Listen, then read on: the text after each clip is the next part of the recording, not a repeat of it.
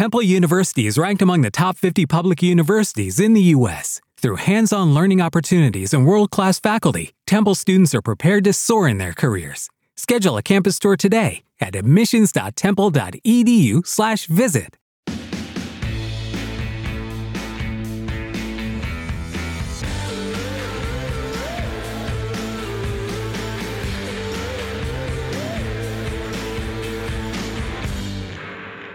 Hey guys, welcome back to Thick and Thin with me, Katie Bellotti. Welcome to the very first episode of February. It's a new month. I'm sitting here in my chair as usual. I have a weighted blanket actually on my lap right now, which I never thought that I'd be hopping on the weighted blanket train. Not that I am opposed to comfortable things, but I just feel like sometimes when I'm too comfortable in bed, it makes for a very hard morning getting out of bed. And so I thought a weighted blanket might literally and physically, all of the, emotionally weigh me down too much to get on with my day. But I stand corrected. I have never had a better night's sleep than with this weighted blanket. So now I'm using it while I podcast just to mellow me out, make me feel all comfy and cozy while I record this. I hope wherever you are in the world, you are also comfy and cozy, because in most parts of the world, it is pretty chilly right now. I know New York today got like 2 feet of snow or something crazy. I'm sitting out here on the West Coast right now where we don't have snow. It was a little chilly this morning, a little overcast. We got some rain, which is not totally normal around here all the time. It's definitely like an event when it rains because unlike the East Coast, what I'm used to, it rains really not all that often out here, which is definitely something I was surprised to learn upon moving to the West Coast. But alas, we are cozy. We are ready to podcast. Like I said, this is the first episode of February, and February is a really interesting month because not only is it Valentine's, it's my dad's birthday, it's the second month of the year, so it's, not quite January, we're not quite in spring yet, it's just kind of like hanging in there in the beginning of the year, but it's also Black History Month. And you guys know each year on the podcast, I've focused on Black trailblazers, opinion leaders, just incredible stories from history, as I do every month. I mean, it's not just February where we can talk about Black lives. That's just not even remotely true. But it is important to celebrate Black lives this month, especially because it is Black History Month. And so I know this is the first episode of February, but bear with me because twice this month, I'll be dedicating episodes of Thick and Thin to 2 different Black women from history who have done amazing things, have left amazing legacies. Well, one of them is still with us today, but she did incredible things in her youth and even into today. One of them is from, a little bit further back in the past, but I'm so excited to speak about them. I'm trying not to reveal their identities because it's going to be kind of a surprise, I hope, like a fun series, because for the first time ever, I'm actually collaborating on these episodes. I felt that it was best and just a better way to tell the story to involve a Black woman to help tell the story. I'll be working alongside a fellow history lover and podcaster, Kayla Stokes. She has a podcast called Bias Bender, and I'm so excited to work with her on this. We've already started the research phase, and we are a match made in heaven. I'm telling you, we both love Google Docs, we both love research, we both love history, so you guys are going to absolutely eat up these episodes. I'm so excited for you to hear from her and meet her and hear the stories that we have to tell. So that is what is to come on the podcast in the month of February. So stay tuned for those episodes. But in the meantime, I have a really great one for you guys today. We're going to be talking about stress, which I would argue that a lot of us have gone through a significant amount of stress in the past 12 months. It's definitely looked different for each and every one of us, but I feel like it's definitely super present in each of our lives, and it is hard to cope with stress sometimes. It feels kind of hopeless sometimes. And so I wanted to talk about it today. I wanted to not only talk about stress and coping with it, but the history of stress and a work of art that is present in our world that would not be possible without a little bit of stress. And that was a challenge, but ultimately has become something that we all are familiar with and we all have grown to love. So that is what is to come today on Thick and Thin. Stay tuned for a great episode. Okay, so I can't be the only person out there that experiences mood swings. And I'm not talking about the kind that I get when I'm on my period, because I feel like that's its own breed of mood swing. It's like super irrational. And I mean, hey, some mood swings I have normally are also super irrational, but you know what I'm talking about? Like just a normal everyday mood swing that just happens, and you're, sad one minute, you're happy the next, and you're sad again, like that sort of thing. Because I feel like people don't normalize mood swings very much. You feel like it's exclusively tied to when you're hangry or on your period, or there has to be a reason, especially for a woman, to have a mood swing. And no, I'm here to tell you it's super normal. And I feel like my mood swings really do come and go. You know that feeling? It's like, I don't know, the middle of like a Wednesday, a normal week, and things were great. And then all of a sudden you're just like, wait a second, I am feeling some type of way. I feel like I've turned into someone else almost, someone who just doesn't have faith in myself, someone that doesn't believe that I can ever be happy or that I deserve to be happy. And it's almost like I feel it's kind of an out-of-body experience. Like I'm standing next to myself, kind of watching myself have a total meltdown. I'm looking around, wondering how I got here. Am I happy right now? Am I supposed to be in this place? Am I going to survive this feeling? I feel so small in this huge world. I'm a small fish in a big pond, and no one knows I exist or cares. And yeah, the big kicker is like, oh, no one cares about me. I don't know. I just have all these feelings, right? And it's kind of like it's swirling around like I'm in the middle of a hurricane, and I'm kind of, I don't know, trapped inside of a washing machine during spin cycle, and I can't get out. Like that is how it feels. Emotions are swirling everywhere. Every single mistake that I've ever made is flashing before my eyes. And the fear of what the future holds also on the other end of things is just weighing on my chest so heavily until I can't breathe. And I'm certain in these moments, when I'm experiencing it, I'm like, oh yeah, I'm going to feel like this forever. Like I've hit rock bottom. There's no coming back, and this is permanent. And then something insane happens, something crazy. I don't feel like that anymore. I snap out of it. I wake up, I don't know, in a new day, the sun is out, feeling none of those feelings. I feel motivated. I feel proud of myself. I feel determined. And I can't quite figure out what turned off the spin cycle, what stopped the hurricane.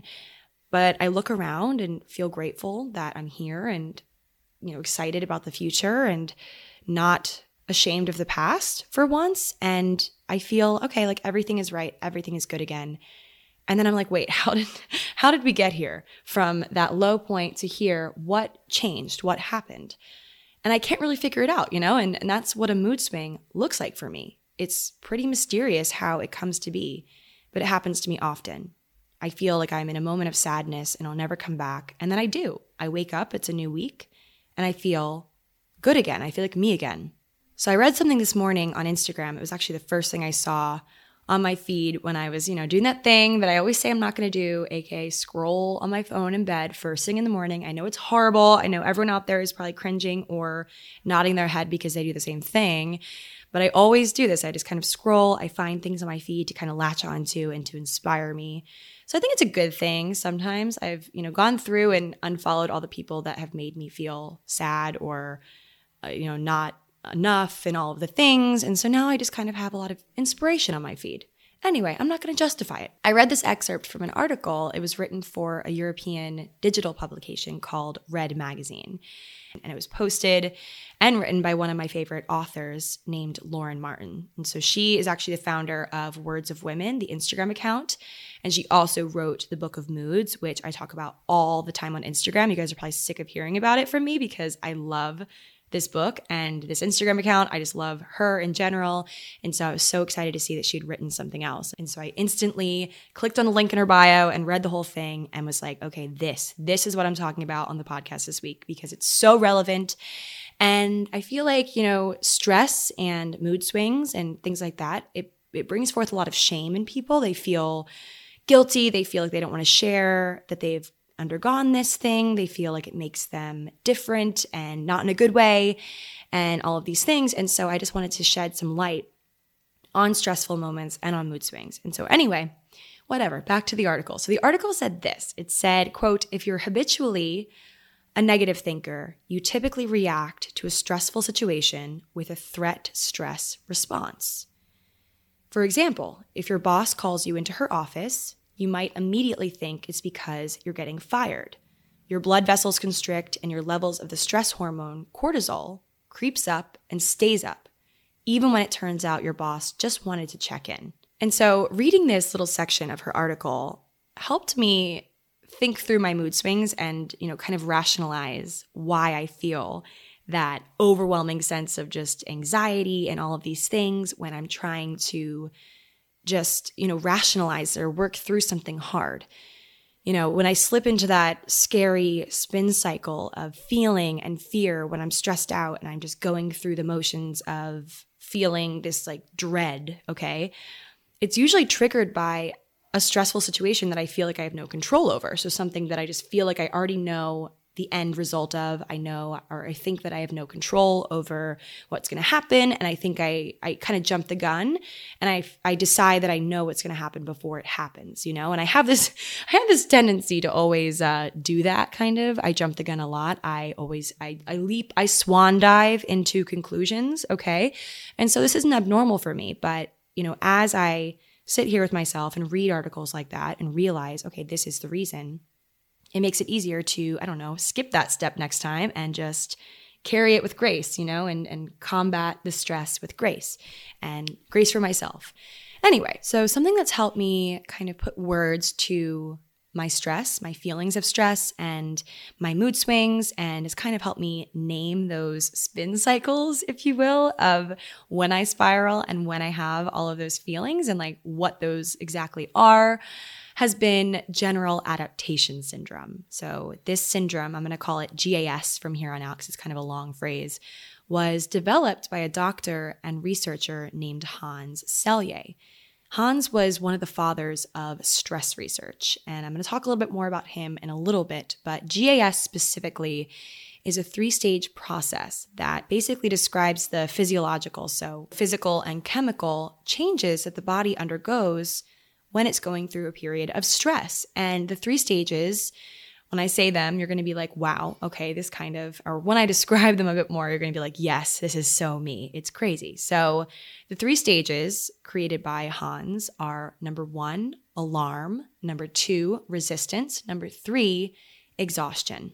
And so the alarm stage, in my experience, is that the sharp dip in my stomach when something stressful happens or something triggers my stress. So, the example of the boss asking to talk to you, when I forget to do something on my to-do list, when I forget about a deadline, when, some guy that I'm talking to says, we need to talk, when your friend confronts you about something, like just something happens and you're like, oh my gosh, I am stressed. I feel it in my stomach, like that thing.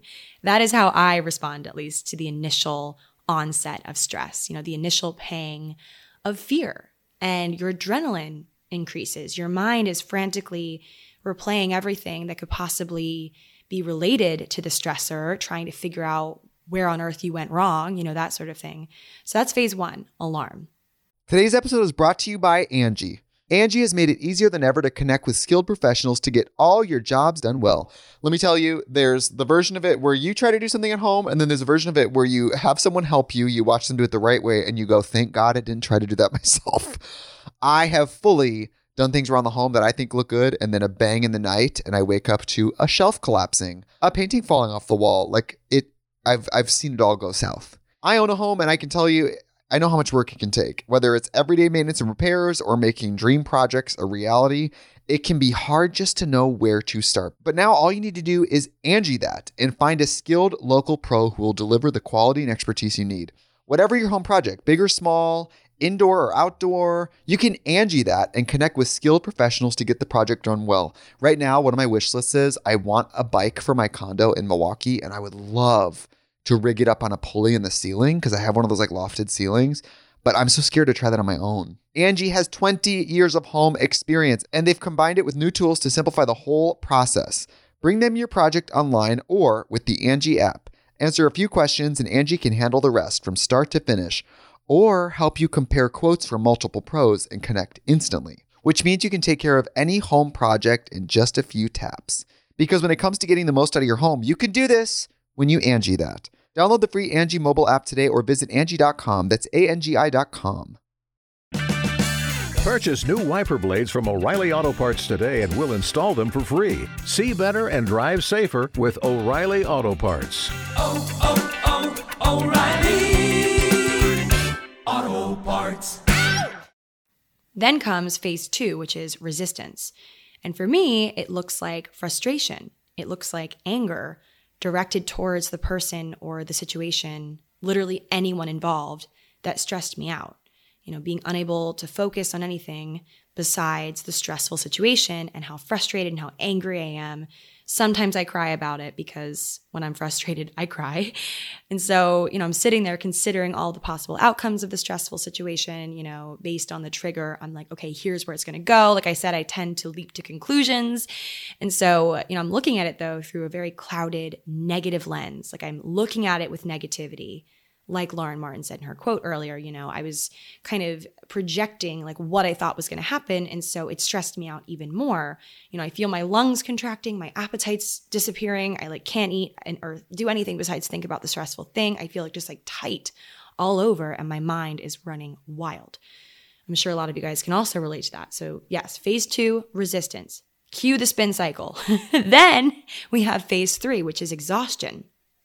So at this point, we're feeling drained, powerless, we're feeling like a failure, questioning whether we're even cut out for whatever work we're doing or, whatever our boss was criticizing us for, maybe that was totally invented in our head because we haven't even talked to them yet, but we're just, leaping to conclusions, like I said. And, I'm thinking to myself, I'm such a failure. I'm never going to do anything right ever again. I'm feeling physically and emotionally drained, fatigued over this stressful situation.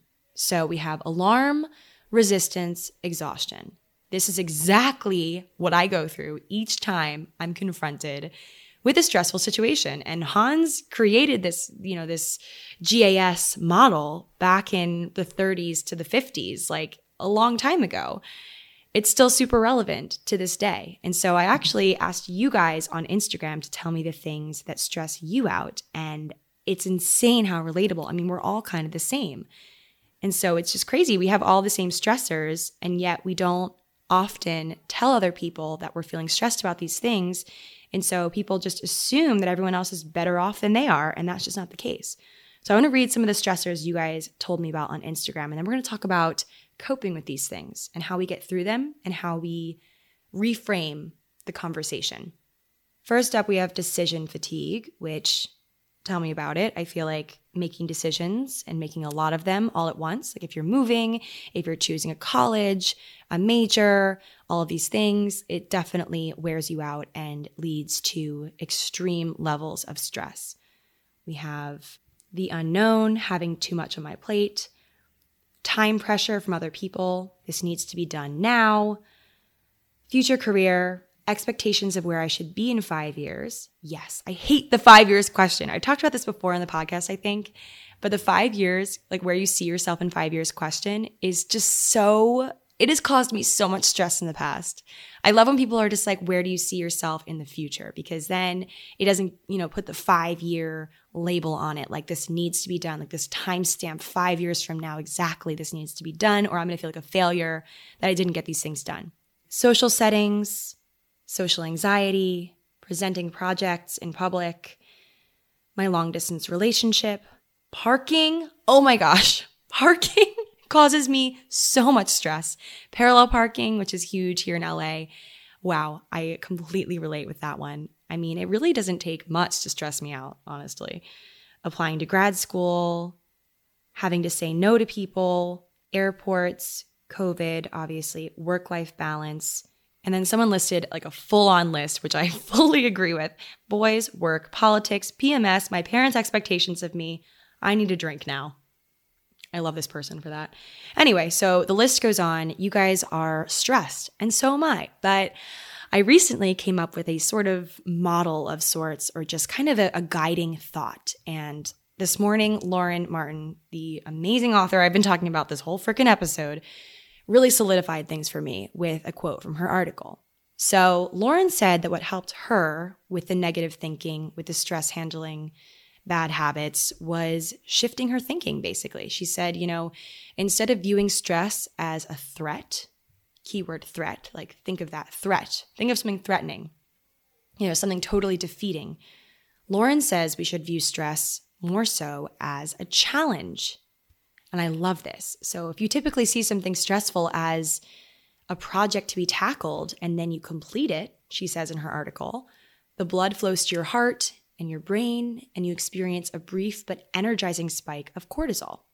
So I mentioned cortisol once already in this episode, and you might be thinking to yourself, okay, what is cortisol? So cortisol is actually described by experts as being your body's alarm system.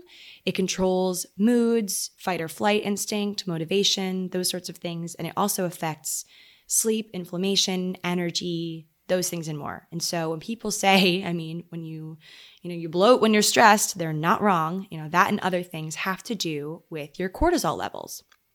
And things that can balance your cortisol include exercise, going to bed at the same time each night, limiting alcohol, things like that. Lauren's, way of phrasing it just really hits the nail on the head. We should be viewing stress as something that is tackleable, that is not a word, as a challenge. How about that? It's not so much a threat. It's not something that can totally kill us and, totally immobilize us. It's a challenge. And so she actually finished the thought with this. She said, this small shift in perspective, so seeing stress as a challenge, will become ingrained over time. We should start replacing the phrase, I have to, with I plan to. So not necessarily I want to, okay, there's a difference, but I plan to. And it's a small little shift in, your language that will, really alter your perception of your to-do list and how scary it is, looking at your to-do list and not thinking to yourself, I have to do all these things today, and thinking of it more so like I get to do these things. I plan to do these things, and it's normal to have things on your to-do list you don't necessarily want to do, but phrasing it as like I plan to do this thing and there's a reason why I'm doing it, it's going to help me in my career or with my hobby or whatever, it helps to see it that way. And this small shift in language and in thinking will help you find, motivation, okay, more cortisol, even some excitement for the tasks ahead. And you can focus on, she says, embarking on new adventures, having new experiences, rather than feeling super overwhelmed and fearful of what is to come. And I find personally that my stress levels increase when I'm not fully present. I'm not fully in the moment with things, which I find that when I'm really feeling the stress, it's when I'm spending too much time thinking about the past, dwelling there, or thinking too much about the future. And it's nice to think about those things and wonder what's to come or reflect on good times and things like that. But being super present is important to, grounding yourself and knowing what you're up to now in this very moment and appreciating what's around you, grounding yourself, centering yourself. These things I find really help, focusing on something that is present and here, right now helps me. So, all those people on Instagram saying, getting into their dream school and, job search during COVID and all of these things, like a lot of you guys brought up all these different things that are super either past driven or future driven, and, just grounding yourself in the present for even just one moment while you're feeling super stressed will really help, I promise. And something that I do that might sound silly, but just like focusing on an object in my present, that's something, in the space that I'm sitting or where I am, where I'm, having this overwhelming feeling of stress and the spin cycle is running. I go pet the cat, or I doodle on a little scrap of paper. I do the dishes even, okay? I admire a new piece of art on the wall, just like go and look at it. I don't know. Something just so undeniably present. It really helps me so much just to ground myself and remind myself of the things that I have and that I'm appreciative of and all of those things, practicing gratitude. All those things are super helpful, I find. And yeah, but hey, in general, stress is a super legitimate threat to our productivity, and it's super, super common. And it's something that shouldn't just be brushed off as something that we all experience, though. It's not like a so what sort of thing, because if we don't deal with it, obviously, if we don't treat it seriously, it could lead to complications, emotionally or physically. Hey, for crying out loud, the American Psychological Association literally puts out an annual report each year called Stress in America, and they measure how much stress Americans are feeling in various categories. And it's a legitimate thing that we, recognize here now. And in the medical fields, we recognize stress. So remember that guy that I mentioned earlier, Hans Selye, the father of stress research? Well, I did some more reading on him and I found out something pretty crazy. Up until rather recently, okay, stress wasn't considered to be something with medical basis. It wasn't, accepted by the medical community as something that could cause complications or be caused by certain things. Like stress was strictly a feeling, strictly a sensation that some people would feel from time to time, but it was kind of just a really, casual thing, like feeling rushed or something. I don't know, like another feeling like that. It was not something that was so seriously referred to in medicine, in journals, and things like that. So I found this 2016 Time article that spoke to Hans Selye's impact on stress research and giving it the legitimacy it needed to be taken seriously. So Hans was a medical researcher in Montreal, born in the year 1907, so way long ago, but he was studying hormonal changes in rats. And during his experiments in the late 30s, he noticed something that changed the game for him. Hans realized that the rats he was studying were responding not solely to his injections of hormones and placebos, but also to the stress caused by the experiments. It wasn't necessarily the drugs, but perhaps also the stress of doing the experiment, experiment after experiment, that caused the rats to become ill and die.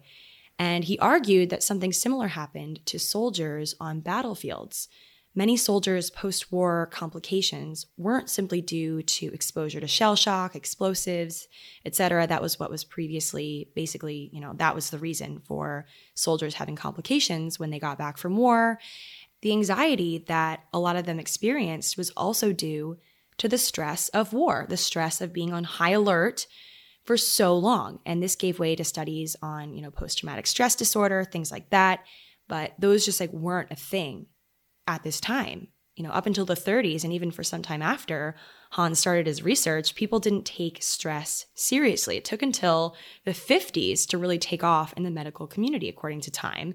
So stress is only recently a condition that is widely studied and attributed to things like high blood pressure, heart attack, ulcers, illness of any sort, headaches, the list goes on, and physical and chemical things. It's not just brushed off as a feeling, something common and totally non-fatal, not at all related to what ails us. Isn't that interesting? It's rather new that stress has been taken seriously. Actually, not all that surprising, because I feel like a lot of us, aren't even super comfortable talking about our stress to everyday people. We get therapists for those things and we feel like we have to closet our stresses a lot of the times, which I'm not knocking on therapy. I speak to a therapist. I love therapy, but I feel like there is a considerable amount of stress surrounding talking about stress. How ironic. And so Selye's research also uncovered something, though, that many might be surprised by or maybe comforted by.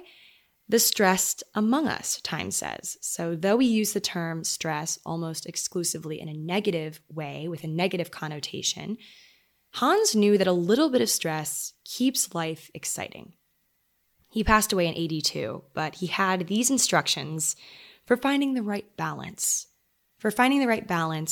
of stress in your life. And he said, fight always for the highest attainable aim, but never put up resistance in vain. And he had to rhyme, of course.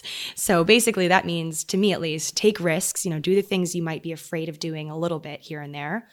Put yourself in stress's path, but don't linger there when/if it starts to hurt you and harm your progress. See it as a challenge, not as a threat, to echo Lauren Martin. So just reframing the way you see things, transforming something unfavorable into a challenge, softening your brow a little bit and looking at things differently. It's a simple yet profound way of thinking that has brought forth some of the greatest art forms of humankind. An example being Michelangelo's statue of David. I've had the opportunity to actually see it with my own eyes, and guys, it is out of this freaking world, okay? The detail that he was able to achieve on his David is something that I just can't fully wrap my head around. I saw it, of course, when I was abroad in Italy. You guys all know by now, I went abroad to Florence in college, and I feel like I talk about it way too much, but Italy was just a life-changing experience for me. So anyway, I just can't stop talking about it, but it's crazy seeing the detail of Michelangelo's David. Even the veins in his hands look so lifelike and so real, like he'll, I don't know, just jump off the pedestal and come to life. And it's an incredible work of art. But did you know that Michelangelo's David was made from a flawed block of marble, a previous slab of marble that had been discarded by another sculptor? Apparently, it's filled with thousands of microscopic holes, among other imperfections on the exterior, and yet Michelangelo's David is visited by millions of people per year and has an estimated value of $200 million. I feel like it actually could be more than that too, but that's just what I found from researching. I don't think they've ever tried to sell it, so they won't really know. But what's the full story here? Why was the marble discarded, and why did Michelangelo choose to use flawed marble? So let's take things back in time to the year 1464. So a long freaking time ago. So about 16 feet in length, this giant marble block was first used and carved around 1464. And the original sculptor, Agostino de Duccio, had plans at this time to make a giant figure of a prophet for the Florence cathedral that he was commissioned to create this for. And so for reasons unknown to us, Agostino abandoned the project after doing only a little bit of work. He began to rough out around the legs and kind of, get ready to really do the hard work. And then he just gave up on the marble slab. Perhaps he lost faith in himself and thought that he, couldn't accomplish the project. He wasn't skilled enough, whatever. It was a huge piece of marble, 16 feet, for crying out loud. The reasons are unknown, as to why he quit the project. But the marble sat unused for about 10 years until it was picked up again by another sculptor, and his name was Antonio Rossellino. And he's a very world-renowned sculptor. His work is incredible. And yet, he also backed out on the project almost immediately because he said that the marble was too poor in quality to work with. He just didn't even try. And so apparently it was too expensive to throw away such a gigantic slab of marble, and no one wanted to work with it. So it sat outside, undergoing the elements, discarded for nearly a quarter of a century. A document from 1501, written about by Britannica, which I'll link, mentions a massively barely begun statue, quote, "a certain man of marble, named David, badly blocked out and laid on its back in the courtyard." The first time I read this quote, actually, I thought it said badly blacked out, and I'm like, ooh, rough night. But blocking out a statue means that they kind of started the work and just, didn't quite do the nitty-gritty details and everything, or just really get in there. He kind of prepared it for certain features and didn't quite finish it. So Michelangelo was 26 years old when he was given the project years and years later. After a few likely very challenging years working on the project due to the fact that, the marble was already blocked out in a different form by the previous project owners. And, he definitely just had a hard time with it, I bet. I read a source that said that he didn't really eat very much during the years he was, working on the statue, and he slept with his shoes on because he was so eager to get back into it. And so he eventually finished his David, which stands at 17 feet tall and weighs 12,000 pounds. And it's insanely detailed, like I said. If you haven't seen it or you can't visualize it in your mind, Google some photos, some close-ups, specifically look at his hand. It's insane, the level of detail. But he was able to accomplish this, 17 feet tall, 12,000 pounds, detailed, with such a flawed piece of marble. And now, all of these years later, it's admired by so many people who get the chance to see it, and it's a symbol of Florence, basically. And according to Michelangelo's biographer, Ascanio Condivi, Michelangelo worked on David in total secret. He hid away his masterpiece during the entire process. He was very protective over it.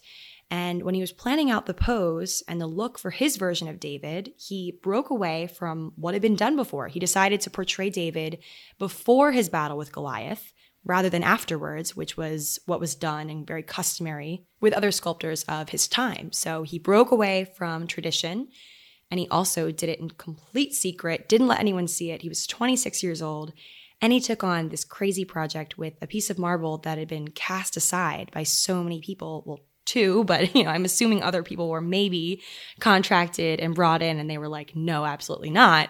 So he, did the impossible almost. He saw this project as a challenge, not as a threat, as a challenge. Something flawed, but instead of saying it's impossible and giving up before he even began, he gave the marble a chance and he made something beautiful. He saw the slab differently than those two sculptors that came before him. He reframed the perspective. He saw this as a challenge. Sure, it was stressful, but as Hans said in his advice surrounding stress, he fought for the highest attainable aim. He saw creating David as a challenge and made something beautiful out of it. And so I freaking love this story, and I love how it relates to stress, okay? Like, I think we just need to reframe things for ourselves when we're in this moment of, the spin cycle, of the mood swing, of feeling so hopeless and so stressed out, so burnt out, so just close to failure. Ground ourselves, stay present, grab something in front of you and just hold on to it. Hold on to that pen in front of you and say, this thing is so present and so here right now, and I'm so grateful for X, Y, and Z. I don't know. Practice gratitude and think about the blessings in your life. And it might sound silly or just like, Katie, come on, there's huge problems in my life or whatever, and I can't possibly do those stupid things. Just try it.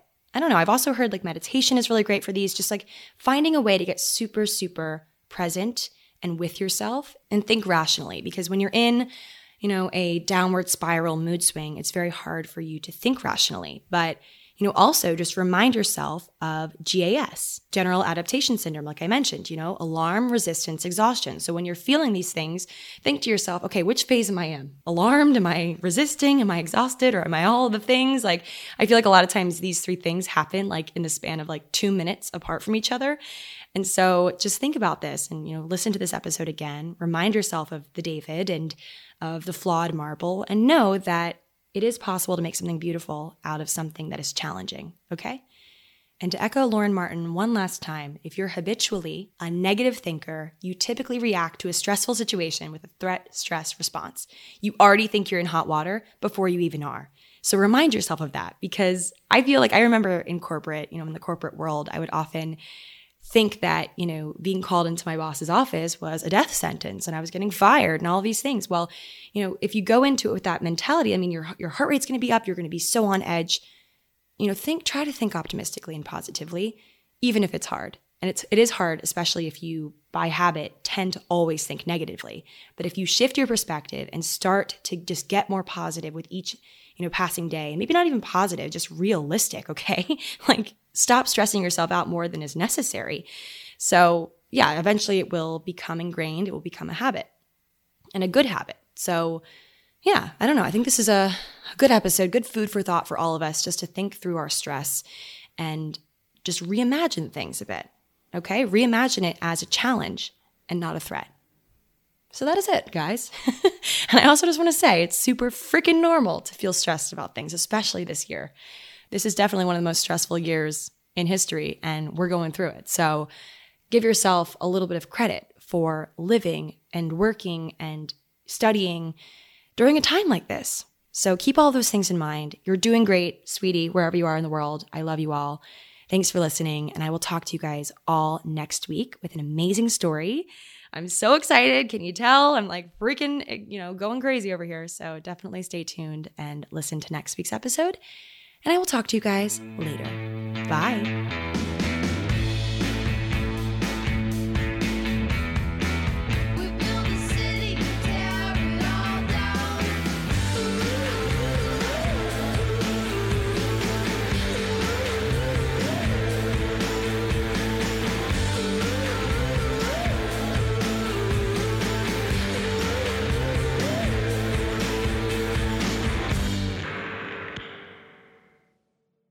Angie's List is now Angie, and we've heard a lot of theories about why. I thought it was an eco move. Fewer words, less paper. No, it was so you could say it faster. No, it's to be more iconic. Must be a tech thing. But those aren't quite right. It's because now you can compare upfront prices, book a service instantly, and even get your project handled from start to finish. Sounds easy. It is, and it makes us so much more than just a list. Get started at Angie.com. That's ANGI, or download the app today.